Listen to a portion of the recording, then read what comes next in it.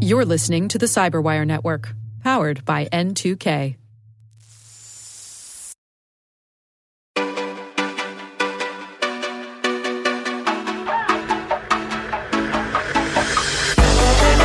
Hello and welcome to Security Unlocked, a new podcast from Microsoft where we unlock insights from the latest in news and research from across Microsoft's security engineering and operations teams.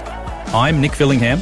And I'm Natalia Gadilla. In each episode, we'll discuss the latest stories from Microsoft Security, deep dive into the newest threat intel, research, and data science, and profile some of the fascinating people working on artificial intelligence in Microsoft Security. And now, let's unlock the pod.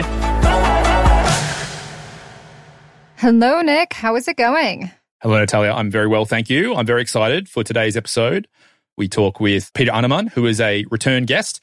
He was on an earlier episode where we talked about business email compromise and some of the findings in the 2020 Microsoft Digital Defense Report. And Peter had such great stories that he shared with us in that conversation that we thought, let's bring him back and let's get the full picture. And wow, did we cover some topics in this conversation? I don't even know where to begin. What's your TLDR for this one, Natalia? Well, whenever your friends or family think about cybersecurity, this is it.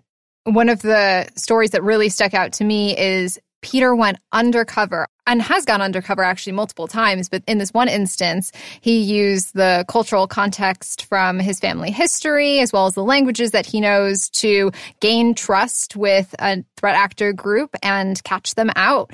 It's incredible. He speaks so many languages, and he told us so many stories about how he applies that to his day-to-day work in such interesting ways. Yeah, and I love, for those of you listening to the podcast, Peter really illustrates how knowledge of multiple cultures, knowledge of multiple languages, understanding how those cultures and languages can sort of intersect and ebb and flow. Peter has used that as powerful tools in his career, and I think it's fascinating to hear those examples. And other listeners of the podcast who do have more than one language, who do understand and have experience across multiple cultures, may be able to see some interesting opportunities for themselves in cybersecurity, maybe moving forward. I also thought it was fascinating to hear Peter talk about working to try and get funds and sort of treasures and I think gold, literal gold that was taken during the Second World War and getting them back to its original owner and sort of like a repatriation effort. As you say, Natalia, these are all things that I think our friends and family think of when they hear the word cybersecurity. Oh, I'm in cybersecurity. I'm an investigator in cybersecurity. And they have these sort of visions, these Hollywood visions. That's Peter. That's what he's done. And he talks about it in the episode. It's a great episode. And with that, on with the pod. On with the pod. Welcome back to Security Unlocked, Peter Annemann. Thank you very much. Thanks for having me back. Well, it was a pleasure to talk to you the first time around, so I'm really excited for the second conversation. And in this conversation, we'd really love to chat about your career in cybersecurity, how you got here, what you're doing. So let's kick it off with a little bit of a refresher for the audience. What do you do at Microsoft, and what does your day-to-day look like? So at Microsoft, I work within the legal department within a group called the Digital Crimes Unit. We are a team of lawyers, investigators, and analysts who look at protecting our customers and our online services from organized crime or attacks against the system. And so we bring, for example, civil and criminal referrals in order to do that action. On a day-by-day basis, it's very, very varied.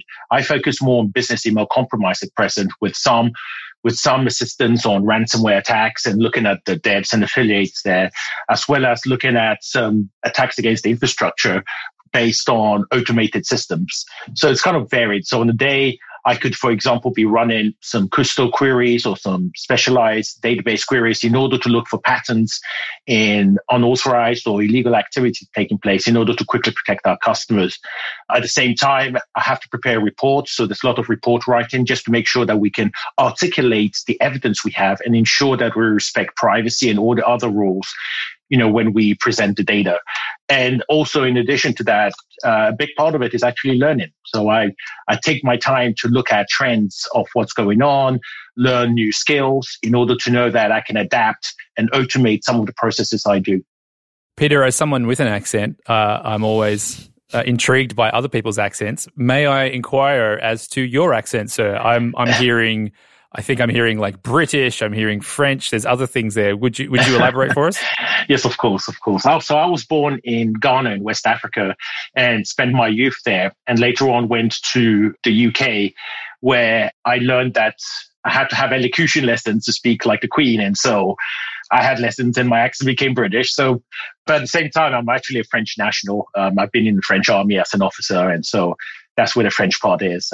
And throughout, I've lived in different countries for work. So I've learned a bit of German, a bit of Spanish on the way. I actually cheated and I looked at your LinkedIn profile and I see you have 6 languages listed. Yes. The two that you didn't mention, I am embarrassingly ignorant of. Fanta and Twi? What are they? Twi and Fanti are 2 of the languages that are spoken in Ghana, the local languages. And so growing up, I always had that around me when I went to my father's village where we communicate in that language. English is kind of the national language, but within the country, people really speak their own languages. So I've picked it up now. Can I speak fluently in it? No, I've been away for too long. But if you put me down, I would understand everything they're saying. What are the roots of those 2 languages? Are they related at all or are they completely separate? They are related, but one person cannot always understand the other.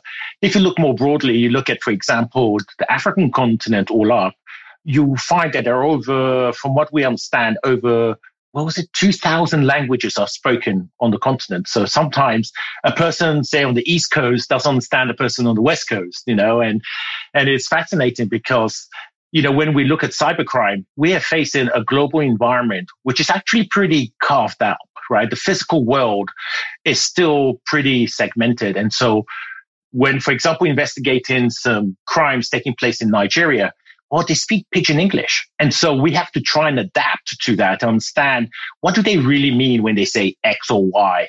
And so, it kind of opens our mind that as we're doing investigations, we have to really try and understand the local reality because the internet is not just one place. And I think, working for Microsoft and with such an amazing, diverse team, we've been able to share knowledge. So, for example, in the case I mentioned, I went to my colleague in Lagos, Abuja, and he went, "Oh, that's what it means." And we're like, "Okay, great. Now it makes a lot more sense." And so we can move on. So we have this kind of richness in the team that allows us to lean on each other and, sort of drive impact.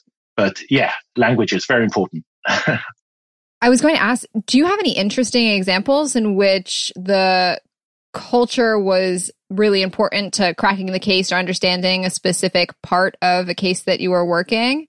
Yes. So there was one case I worked on earlier on, which was in Lithuania. And in Lithuania, for a very long time, this group had been under investigation, but they were very good at their OPSEC and used some different types of encryption and obfuscation to hide themselves. But what I learned from the chats, and this was in an IRC, it started in IRC channels and then moved out of there afterwards. But I noticed that there was a lot of Italy. There was a lot of Italian references. And my grandfather was Sicilian, so I've spent time in Italy. So I kind of understood that they traveled to Italy. So in part of the persona, I made reference to Sicily. And I just said, that's where my grandfather's from. And this didn't give a name, obviously, but it kind of brought them closer, right? Because they're like, "Oh, yeah, we get it." And after about 2-3 months, I was able to get them to send me pictures of them going on vacation in Italy. And unfortunately for them, the picture had geolocation on it. And also we were able to blow it up to get the background of where they were at the airport. And using the camera from the airports, we're able to identify who they were and then go back to the passport, find their passport, and they got arrested a few weeks later. So, but to get that picture, to get that information required a kind of trust that was being built in the virtual world. And that comes from trying to understand the culture by teasing out, asking questions about who are you and what do you like. So that's just one example. No pressure in answering this question, and we'll even cut it out of the edit if it's one you don't want to go with. If Sure. you go there, but I've heard you now talk about personas and identities, and you just sort of hinted at it in the answer to the previous question.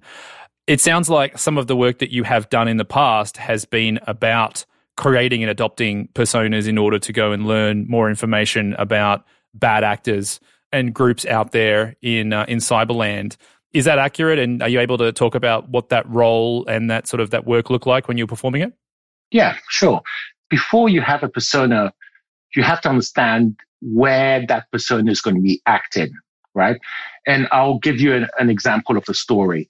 Once I had to go to LA to give a presentation. And when I got to the airport, I got a cab. And in the cab, I looked at the license plate of the person. And I said, I bet you I can guess which country you were born in. It was like an African-American kind of person. He goes, impossible. No one has guessed it. You will never know. I was like, all right. Are you ready? You're from Ghana. And his mind was blown. He was like, how did you pick that one country? I was like, well, in your name, you have Kwesi. And I know if you're born in a country in Ghana and have Kwesi means you're born on Sunday. So the fact that you have that name there means you were born from Ghana because you're right. And so that was that. But then I said I missed some food, the cuisine from Ghana. He goes, oh, I know a great place. It's in Compton. I was like, oh, great. So I went to my restaurant, showered, got ready, tried to got into a taxi because I'm not going to Compton. I was like, well, why not? I want to go to that restaurant. He goes, oh, no. I'm going to get robbed or something bad is going to happen to me. I was like, but anyway, he left. He went. I had a great meal. Afterwards, I spent 2 hours at the restaurant because no taxi would come and pick me up. And eventually, the waitress took me to a local casino and I got a cab there and I got back.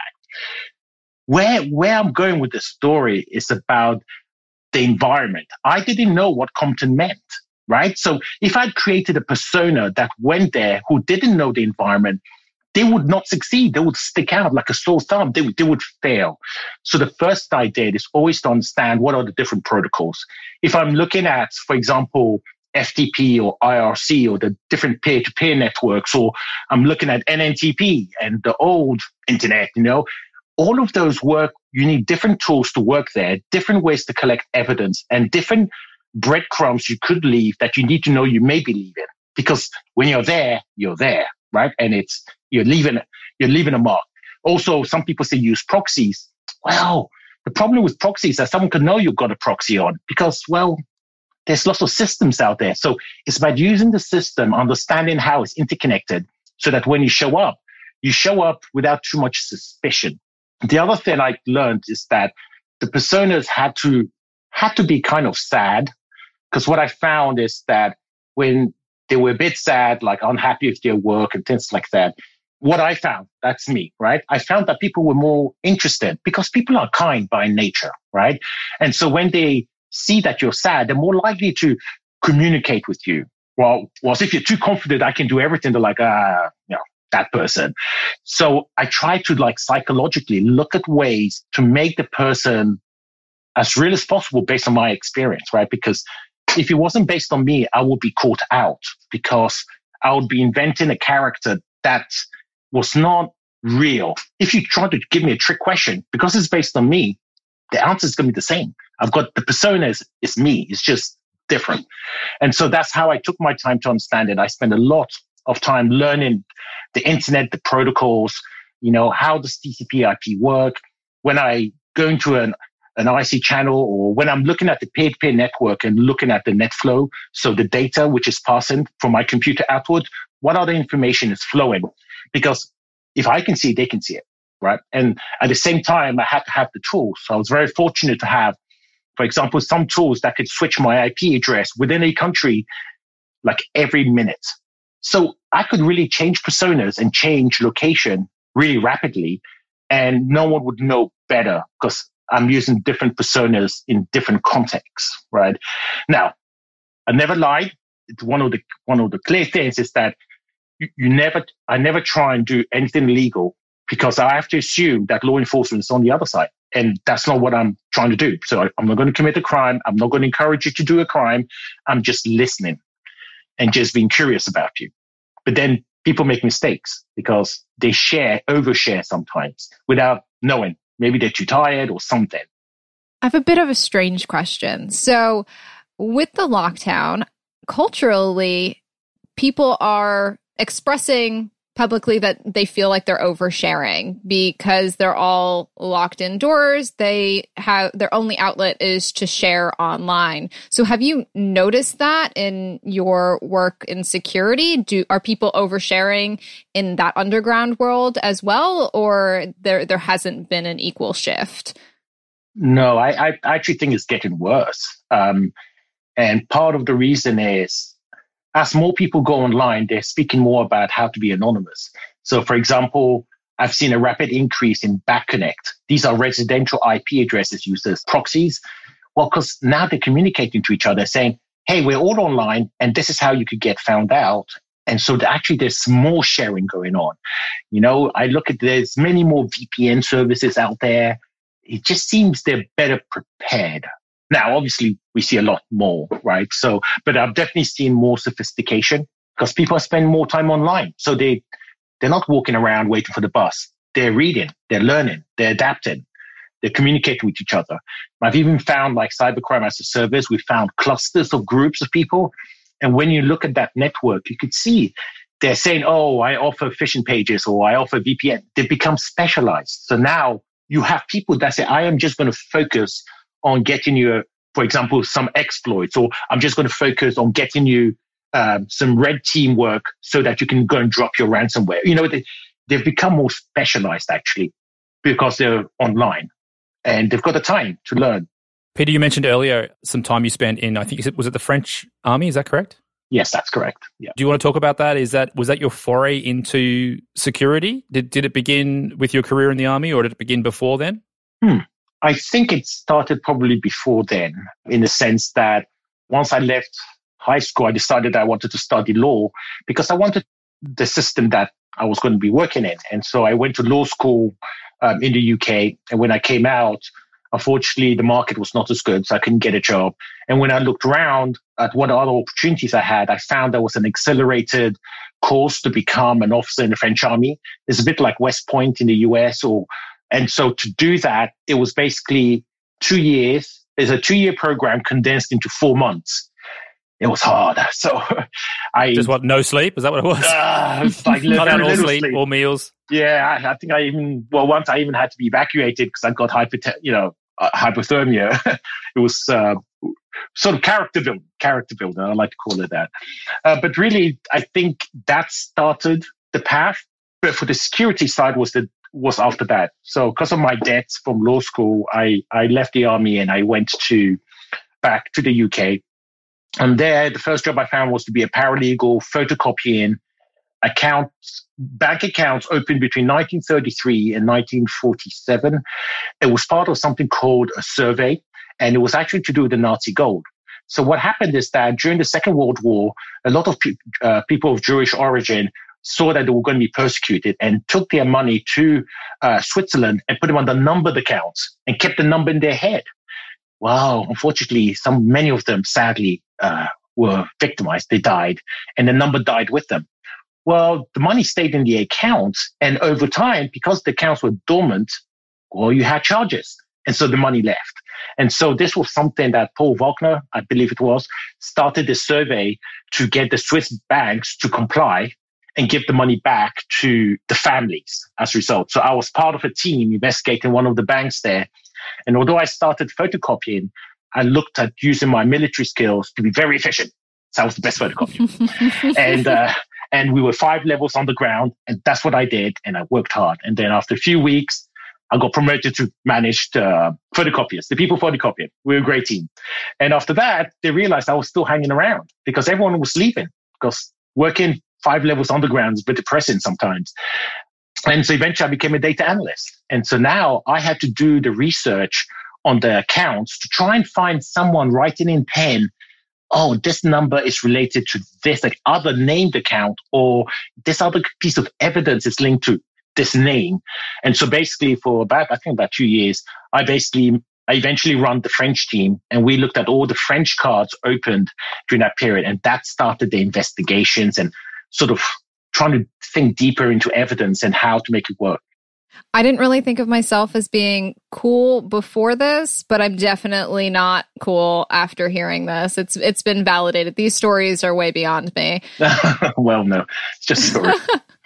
So what brought you to Microsoft then? How did you go from piracy investigation to working at Microsoft as an investigator? So what took place was actually my job was created by Microsoft. So back in 2000, it was Microsoft who actually saw that the internet was becoming something that could really hurt internet commerce and e-commerce overall, and wanted to make sure that they could contribute to it and participate by building this capacity. And all the way through, they were one of my clients, essentially. And at some point, I realized that in my career, working for different clients is great because they all have something different. So for example, a software company is very different to a games company, is different to a publishing company, is different to a motion picture company. Although it's digital piracy, it's actually very different in many respects. And I saw how Microsoft was investing more in the cloud at that time. And I saw that as a big opportunity to really help a bigger threat to the system, right? And when I say to the system, e-commerce, because everything was booming. This was like 2008. And so I decided that I would work for them, and they offered me the job. So I didn't, I'm very privileged to be where I am now. But the way they positioned it is that they were looking for someone to help develop systems to create a heat map of online piracy. I was like, wow, this is a global effort. So that's what I came on board with. And I built actually a system similar to Minority Report, whereby I got basically these crawlers that I built that would go out and visit all these pirate sites. And you'll find this fascinating I found it fascinating. In some cases, as we access the forums that were offering, downloads, say, of RapidShare was one of the companies at the time. As we shut them down, they had crawlers in the forum which would go and replace them. So we had machine-on-machine wars where we would shut down a URL and then they would put another one. The problem is that our system was infinite. That is, the machine can keep clicking. For them, they had about 10 groups of files. And so once they reached number 10, that was it. So I found a way to automate the systems. And then after that, using the Kinect, do you remember the Xbox Kinect? Certainly. Managed to hack that. And the way it happened is that I built a map on Bing whereby the Kinect would look at my body structure. And as I moved my hand, it would drill into a country. And when I pushed, it would create like a table on the window with the number of infringements, what products were offered, when was the last time it was detected. And then I could just wave it away and it would go. And then I could spin the world. It was a 3D map to go to another country and say, what are the concentrations of piracy? In this way, we had a visualized way of looking at crime as they were taking place online. And then zoom in and say, we need to spend more effort here, right? So it was a way of just getting data analytics, but in a 3D format. And so that was part of the excitement when I joined, is how to do that. Another example is I found that I read some research where it said that basically humans only spend 1.5 minutes on any search query. In itself, it doesn't mean much, but imagine you have a timer and it's 1 second, 2 seconds, 3 seconds, right? You're waiting for 1.5 minutes, right? So 90 seconds. Let's double that. Let's say 180 seconds. Basically, let's say 3 minutes. It means that if you go to anyone you know and ask them, go and search for Britney Spears downloads. And they'll do the search, and then they'll click a link, nothing, go next, click next, and they'll keep going. Before the 3-minute mark, they'll stop. They'll change the query, they'll do something different because they weren't getting results, which means that when you do a search and it says it's got 1 million results, it doesn't really matter. People are not going to go through the 1 million.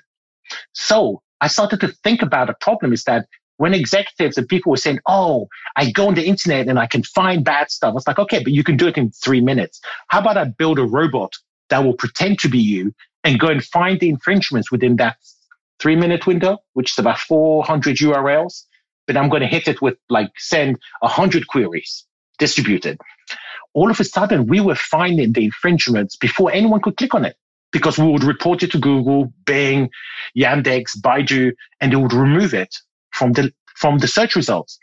And then we had a measurement system which would check and see if I was a human, how many seconds would it take before I found an active download? Right? You could automate it. And so we had a dashboard that could show that, and it worked.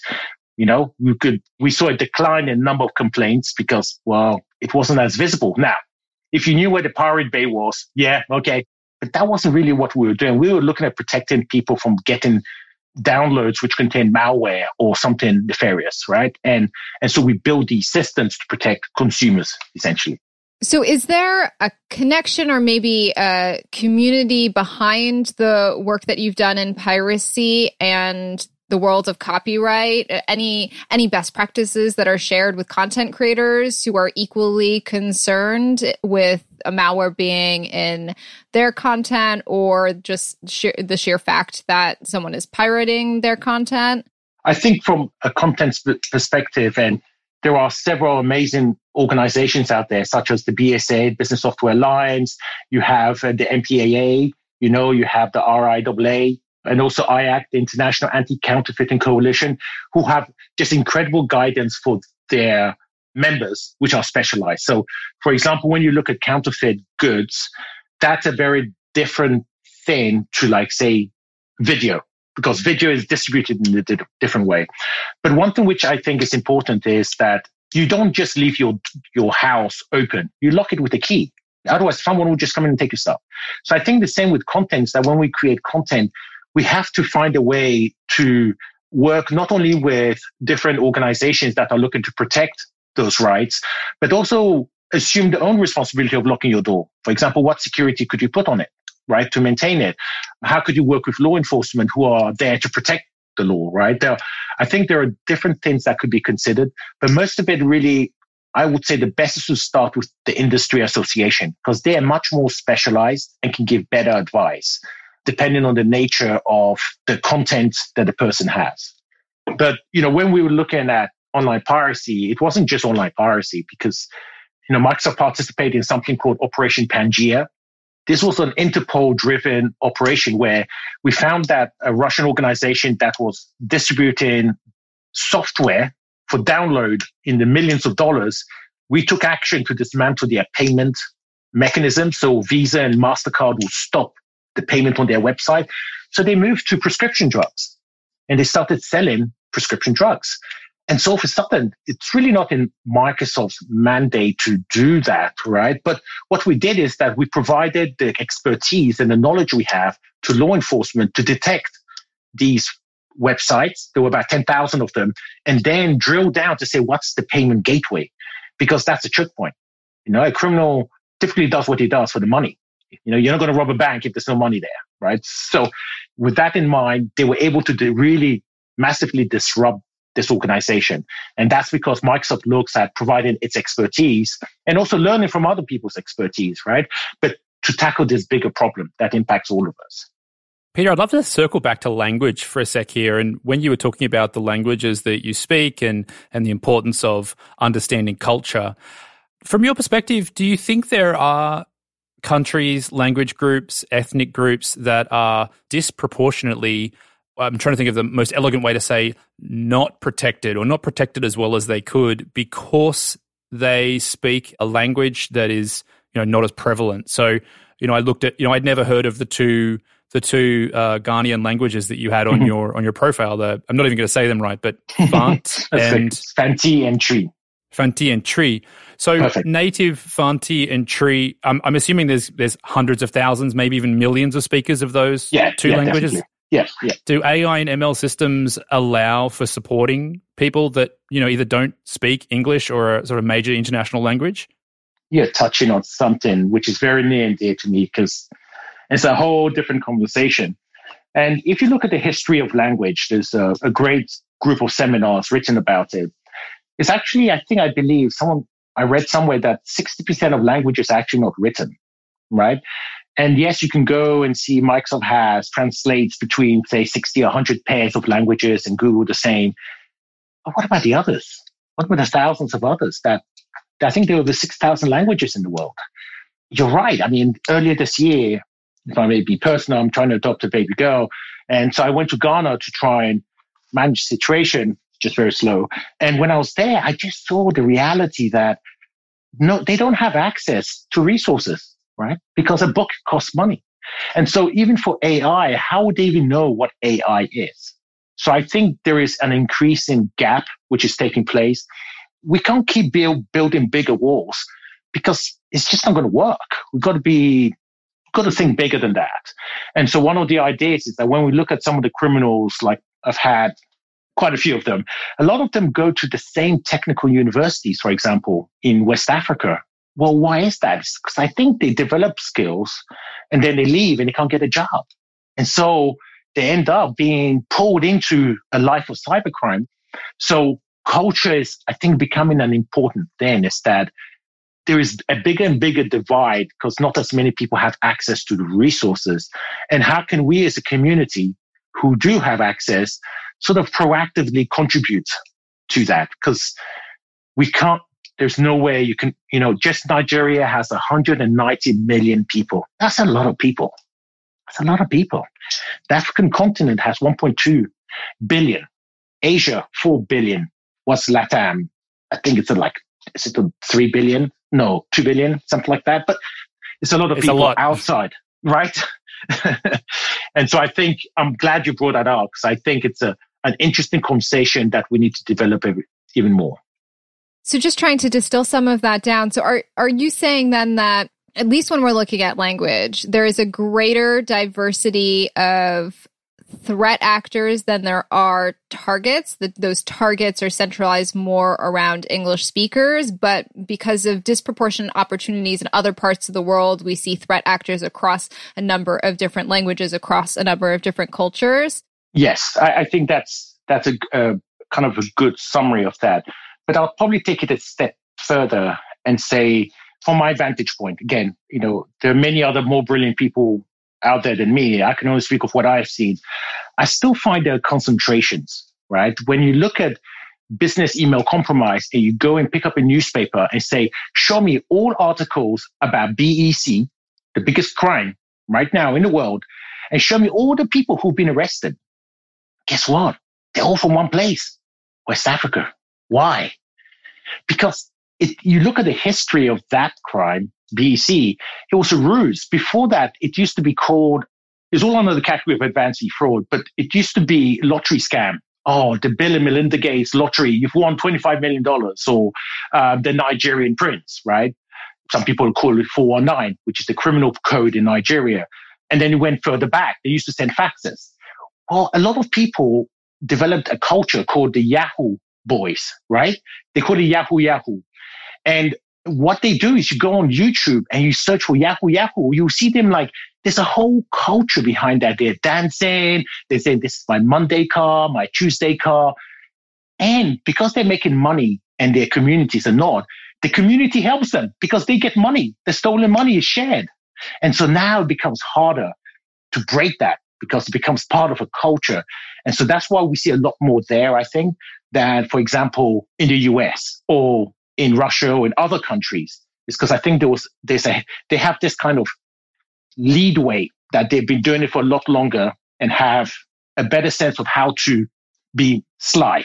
It sounds like the principles of reducing crime apply just as generally in the cyberspace as they do to in the non-cyberspace. Whereas if you can give opportunities and lucrative opportunities to people to utilize the skills that they've developed, both sort of in an orthodox or an unorthodox fashion, then they're going to put those skills to good use. But if you train them up and then don't give them any way of using those skills to go, make a living in a positive sense, they're going to turn to other avenues. Sounds like in parts of West Africa, that is business email compromise.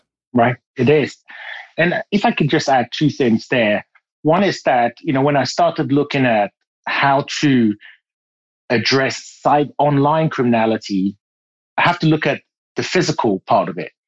And in the physical world, there's actually, I call them neighborhoods. You have good neighborhoods and bad neighborhoods, right? There's some neighborhoods you go to, no one's going to pickpocket you, right? Everyone's got a nice car or whatever.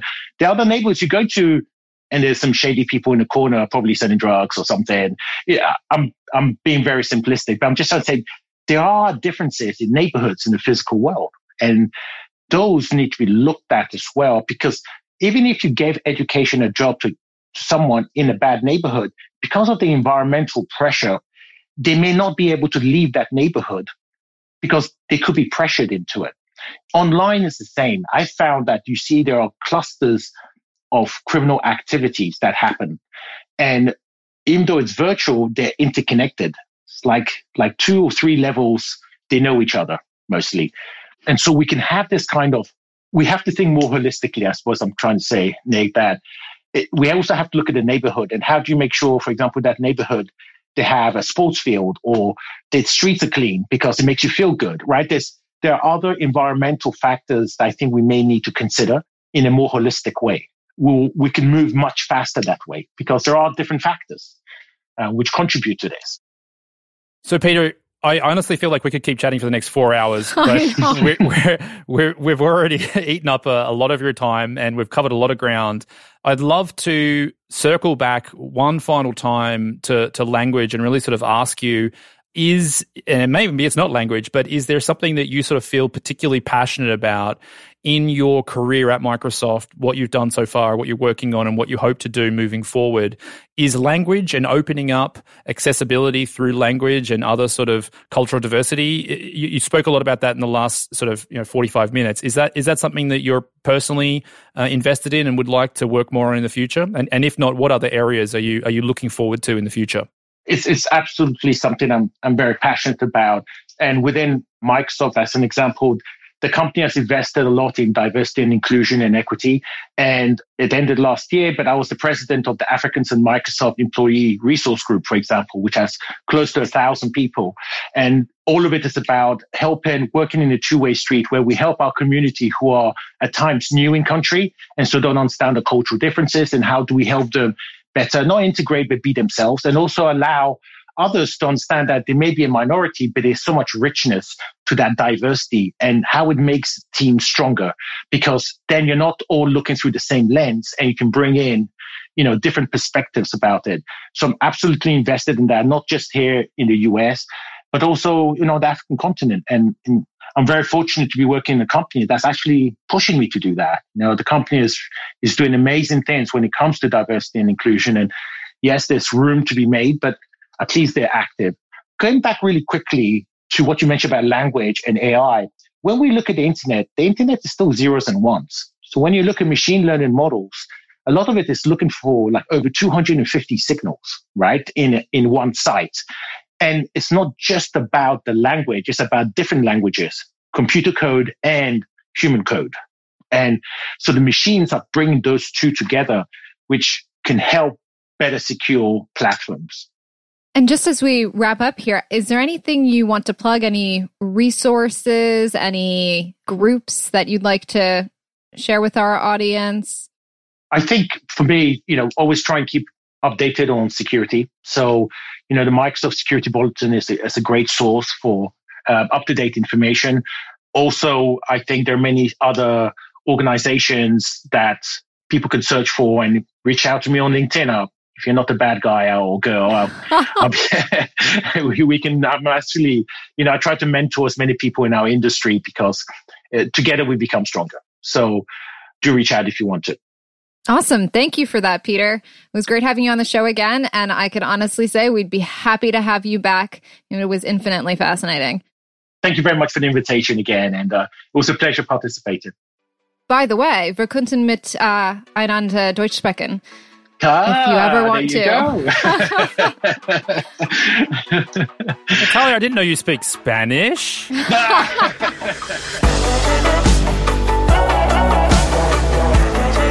Well, we had a great time unlocking insights into security, from research to artificial intelligence. Keep an eye out for our next episode. And don't forget to tweet us at MSFT Security or email us at securityunlocked@microsoft.com with topics you'd like to hear on a future episode. Until then, stay safe. Stay secure.